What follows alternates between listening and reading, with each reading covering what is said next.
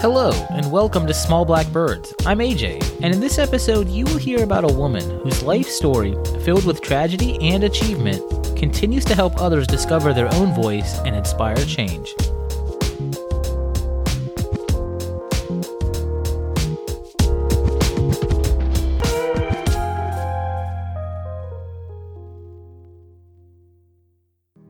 The country has a new president, but the star of Joe Biden and Kamala Harris's inauguration was the young poet Amanda Gorman.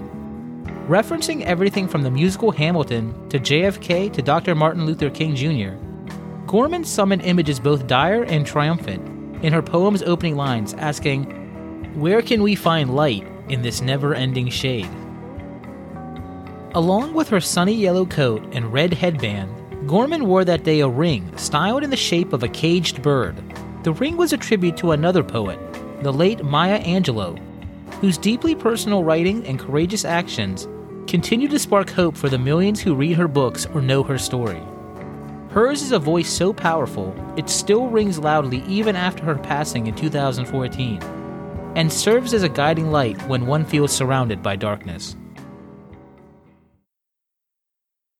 If you think that I can have freedom, but you can't because you're short, or you're tall, or you're gay, or fat, or thin, or pretty, or plain, but I can have it because not by anything I've earned. I just was born white, or I was born pretty. Then you're just stupid. The truth is, no one of us can be free until everybody is free. And every one of us needs to say to our children, this is your world. Come out, stand out, earn it. Inauguration Day was supposed to be all about Joe Biden and Kamala Harris, but anyone who watched the official swearing-in ceremony that cold January day will never forget the brilliant performance by the country's first youth poet laureate, Amanda Gorman. Dressed in a bright yellow jacket and reading an original poem called The Hill We Climb, the 22-year-old Gorman painted a vivid picture of resilience and redemption, reflecting on the country's past and hope for a better tomorrow that was brought to life through her masterful delivery. Here is a portion of Gorman's poem. One day comes, we ask ourselves, where can we find light in this never-ending shade? The loss we carry, a sea we must wade. We've braved the belly of the beast. We've learned that quiet isn't always peace. In the norms and notions of what just isn't always just is. And yet the dawn is hours before we knew it. Somehow we do it. Somehow we've weathered and witnessed a nation that isn't broken, but simply unfinished. We, the successors of a country and a time where a skinny black girl descended from slaves and raised by a single mother can dream of becoming president, only to find herself reciting for one. And yes, we are far from polished, far from pristine, but that doesn't mean we are striving to form a union that is perfect. We are striving to forge our union with purpose, to compose a country committed to all cultures, colors, characters, and conditions of man. And so we lift our gaze not to what stands between us, but what stands before us. Gorman's performance was reminiscent of another unforgettable Inauguration Day reading. Back in 1993, President Bill Clinton asked the iconic Maya Angelou to read one of her poems after his speech. By that point in her illustrious life, the 65-year-old Angelou had already reached the pinnacle of artistic expression and commercial success. She was a best-selling author, celebrated playwright, and tireless activist who wasn't held back by genres, stereotypes, or politics. Though separated by nearly 30 years, Gorman's reading echoed the same difficult truths about America's contradictory history that Angelou had called out in her poem. And neither woman shied away from recognizing how much farther we must go to make the promise of America true for all of us. Here is part of Angelou's poem from that day. Lift up your eyes upon this day breaking for you. Give birth again to the dream. Women, children, men, take it into the palms of your hands. Mold it into the shape of your most private need. Sculpt it into the image of your most public self. Lift up your hearts. Each new hour holds new chances for new beginnings. Do not be wedded forever to fear, yoked eternally to brutishness. The horizon leans forward, offering you space to place new steps of change. Here, on the pulse of this new day, you may have the grace to look up and out and into your sister's eyes and into your brother's face, your country, and say simply, very simply, with hope, good morning. Maya Angelou is best known for her evocative poetry and other writings, pioneering a hold-nothing-back writing style that became her trademark. In her most famous and personal work, I Know Why the Caged Bird Sings, Angelou's unguarded depiction of sexual abuse, racism, and teenage pregnancy drew praise from fans and critics who recognized the work as a touchstone for freedom and the struggles one must endure to preserve it. But the work also drew criticism from the establishment, who considered the true life story of a young black girl growing up in the American South too taboo for school-aged children, and the book was banned for years from being taught in schools. I'm the most read black female writer in the world. My books sell in the millions. I think some publishers suggested that people wouldn't be very interested in the exploits and the daring do of a black American girl. However, the truth is I write through the black experience. That's what I know. I'm talking always about the human condition, what it is like to be a human being, what makes us weep, what makes us laugh, what does us down, how sometimes our soul can look back and wonder how we got over. So I hope that when people read my work, I have told the truth about the human condition, not just the facts, because facts oftentimes obscure the truth. Maya Angelou was born Marguerite Ann Johnson in St. Louis, Missouri in 1928. After her parents divorced when she was 3, she and her brother Bailey were sent to live with their grandmother in a small town in Arkansas, where racial discrimination was a legally enforced way of life. It was there the young girl soaked up her grandmother's religious faith and sense of humor that would influence her life and career. She also enjoyed a close relationship with her brother, who gave her the nickname Maya. At age 7, while visiting her mother in Chicago, Maya was sexually assaulted by her mother's boyfriend. Too ashamed to tell any of the adults in her life, she confided only in her 8-year-old brother. When a few days later she heard that someone had killed her attacker, the young girl blamed herself, believing it was her words that led to the man's death. Afraid of what her words might do next, she refused to speak for the next 5 years.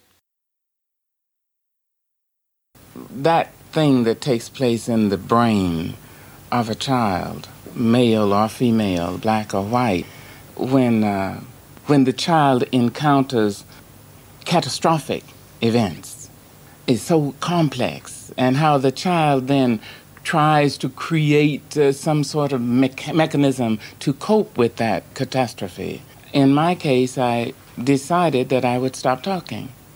After I told who did this terrible thing, the man was killed. Well, I decided in my 7.5-year-old brain that my voice killed him. And so, had I not told, he would have been alive, and I took on all that weight. So I simply stopped talking. And it seemed to me quite logical, and I didn't talk again until I was 12.5. It's difficult to imagine Angelou's transformation from a withdrawn and self-conscious child into the confident trailblazer whose words would eventually give voice to and elevate an entire nation. But it was during those years when she refused to speak that Angelou developed a passion for the written word, and she began keeping a diary and writing her first essays and poems. She also discovered the poetry of Shakespeare and Langston Hughes, that would forever change her outlook. I was silent, but I wasn't in silence. All sounds became heightened. I memorized poetry, sonnets of Shakespeare. I fell in love with Shakespeare. I fell in love with Paul Laurence Dunbar and Edgar Allan Poe. I memorized whole bits of books. From this quiet beginning emerged a young woman who sang, danced, and recorded poetry. After moving to California with her mother and brother in 1940, Angelo attended high school and won a scholarship to study dance and drama at a nearby academy. For a short time, she was employed as a San Francisco streetcar conductor before becoming pregnant at 16 and giving birth to a son soon after graduating from high school. Not long after, she left home and took on the difficult life of a single mother, working as a waitress and cook, but never giving up on her talents for dance and performance. It was while dancing at a nightclub that she took the stage name of Maya Angelou, before being discovered by a theater group who invited her to audition for a role in an international production of George Gershwin's folk opera, Porgy and Bess. She landed the role and spent the next year performing live theater in countries across Europe. This turbulent period in her young life, with episodes both difficult and exhilarating, became the foundation for her most revealing and personal writing. I wrote about this period, and by that time, when I started to write about it, I had already become Maya Angelou, and I was a Chubb Fellow at Yale University, and thought I'd better write that book and tell it. Now, I know it sounds sensational, but I thought so many people lie to young people. Parents saying, "Oh, I never did anything wrong. Oh, my dad would have killed me. Oh, no, my mother, oh, no."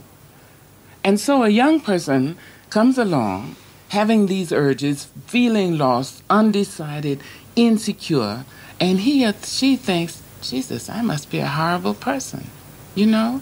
So I wrote the book to say, and the book is called Gather Together in My Name, so that other people who don't have that kind of courage could gather in my name. I will tell it, to encourage young people, to remind them that they may encounter many defeats, but they must not be defeated.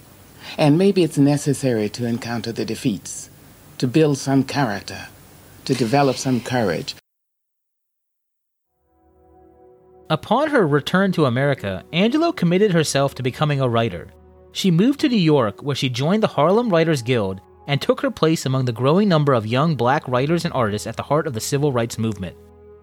She worked with Malcolm X and served as the Northern coordinator of the Southern Christian Leadership Conference, the group founded by Dr. Martin Luther King Jr. to address economic discrimination in the United States. But this period was cut short following Dr. King's assassination, falling on her birthday in 1968, which left her devastated.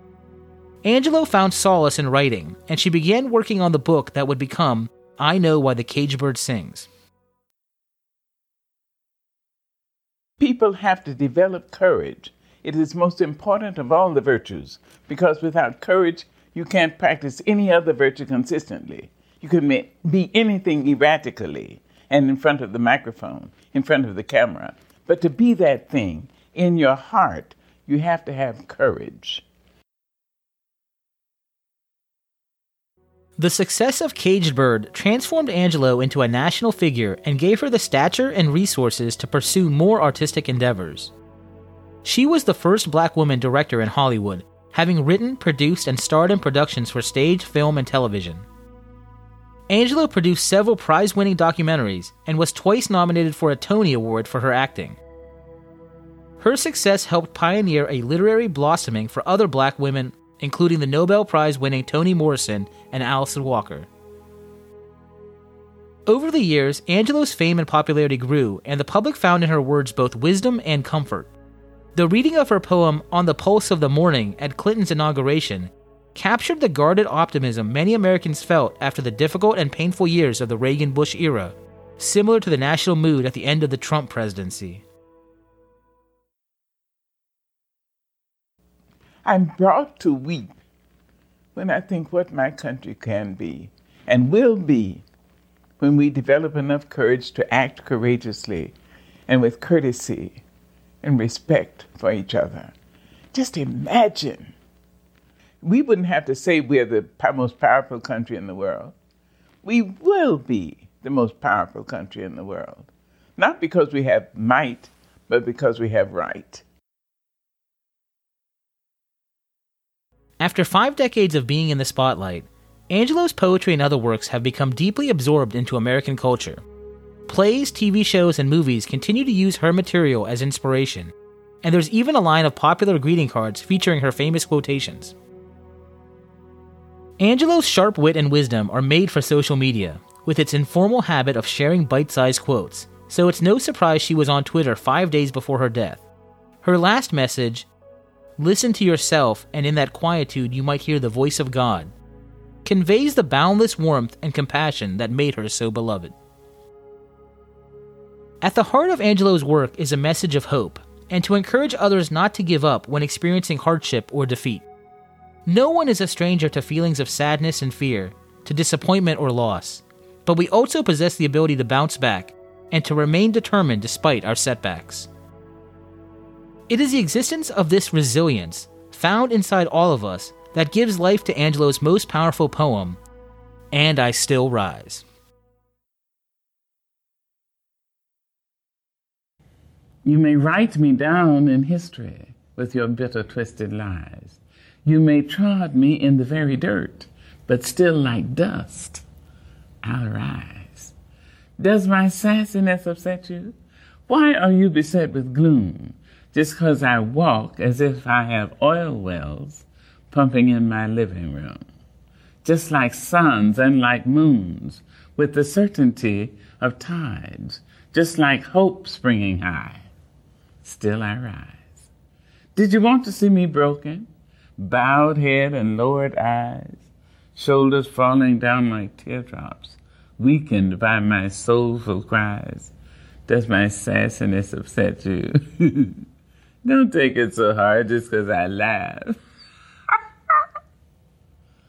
As if I have gold mines digging in my own backyard. You can shoot me with your words. You can cut me with your lies. You can kill me with your hatefulness. But just like life, I'll rise. Does my sexiness offend you? Oh, does it come as a surprise that I dance as if I have diamonds at the meeting of my thighs? Out of the huts of history's shame I rise. Up from a past rooted in pain I rise. A black ocean leaping and wide, welling and swelling, I bear in the tide. Leaving behind nights of terror and fear, I rise. Into a daybreak miraculously clear, I rise. Bringing the gifts that my ancestors gave. I am the hope and the dream of the slave. And so, naturally, there I go rising.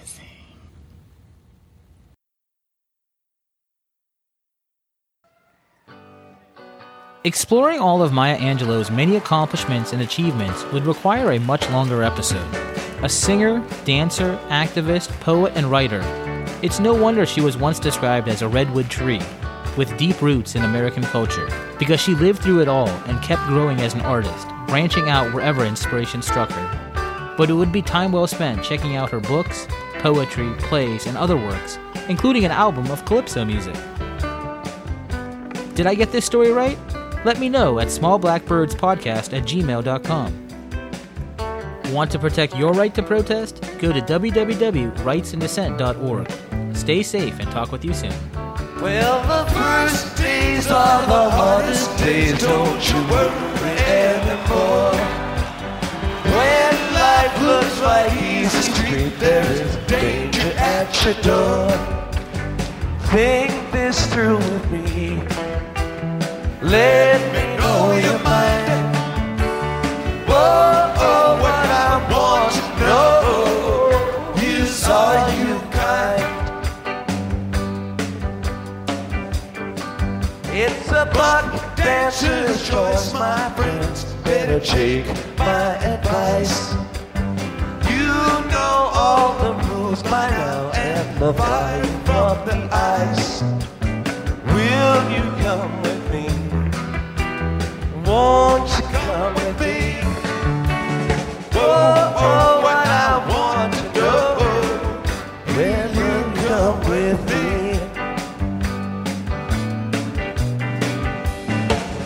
Goddamn, will I declare, have you seen the light? Their walls are built of cannonballs. Their motto is don't tread on me. Come here, Uncle John's band, into the tide. Come with me or go alone. He's come to take his children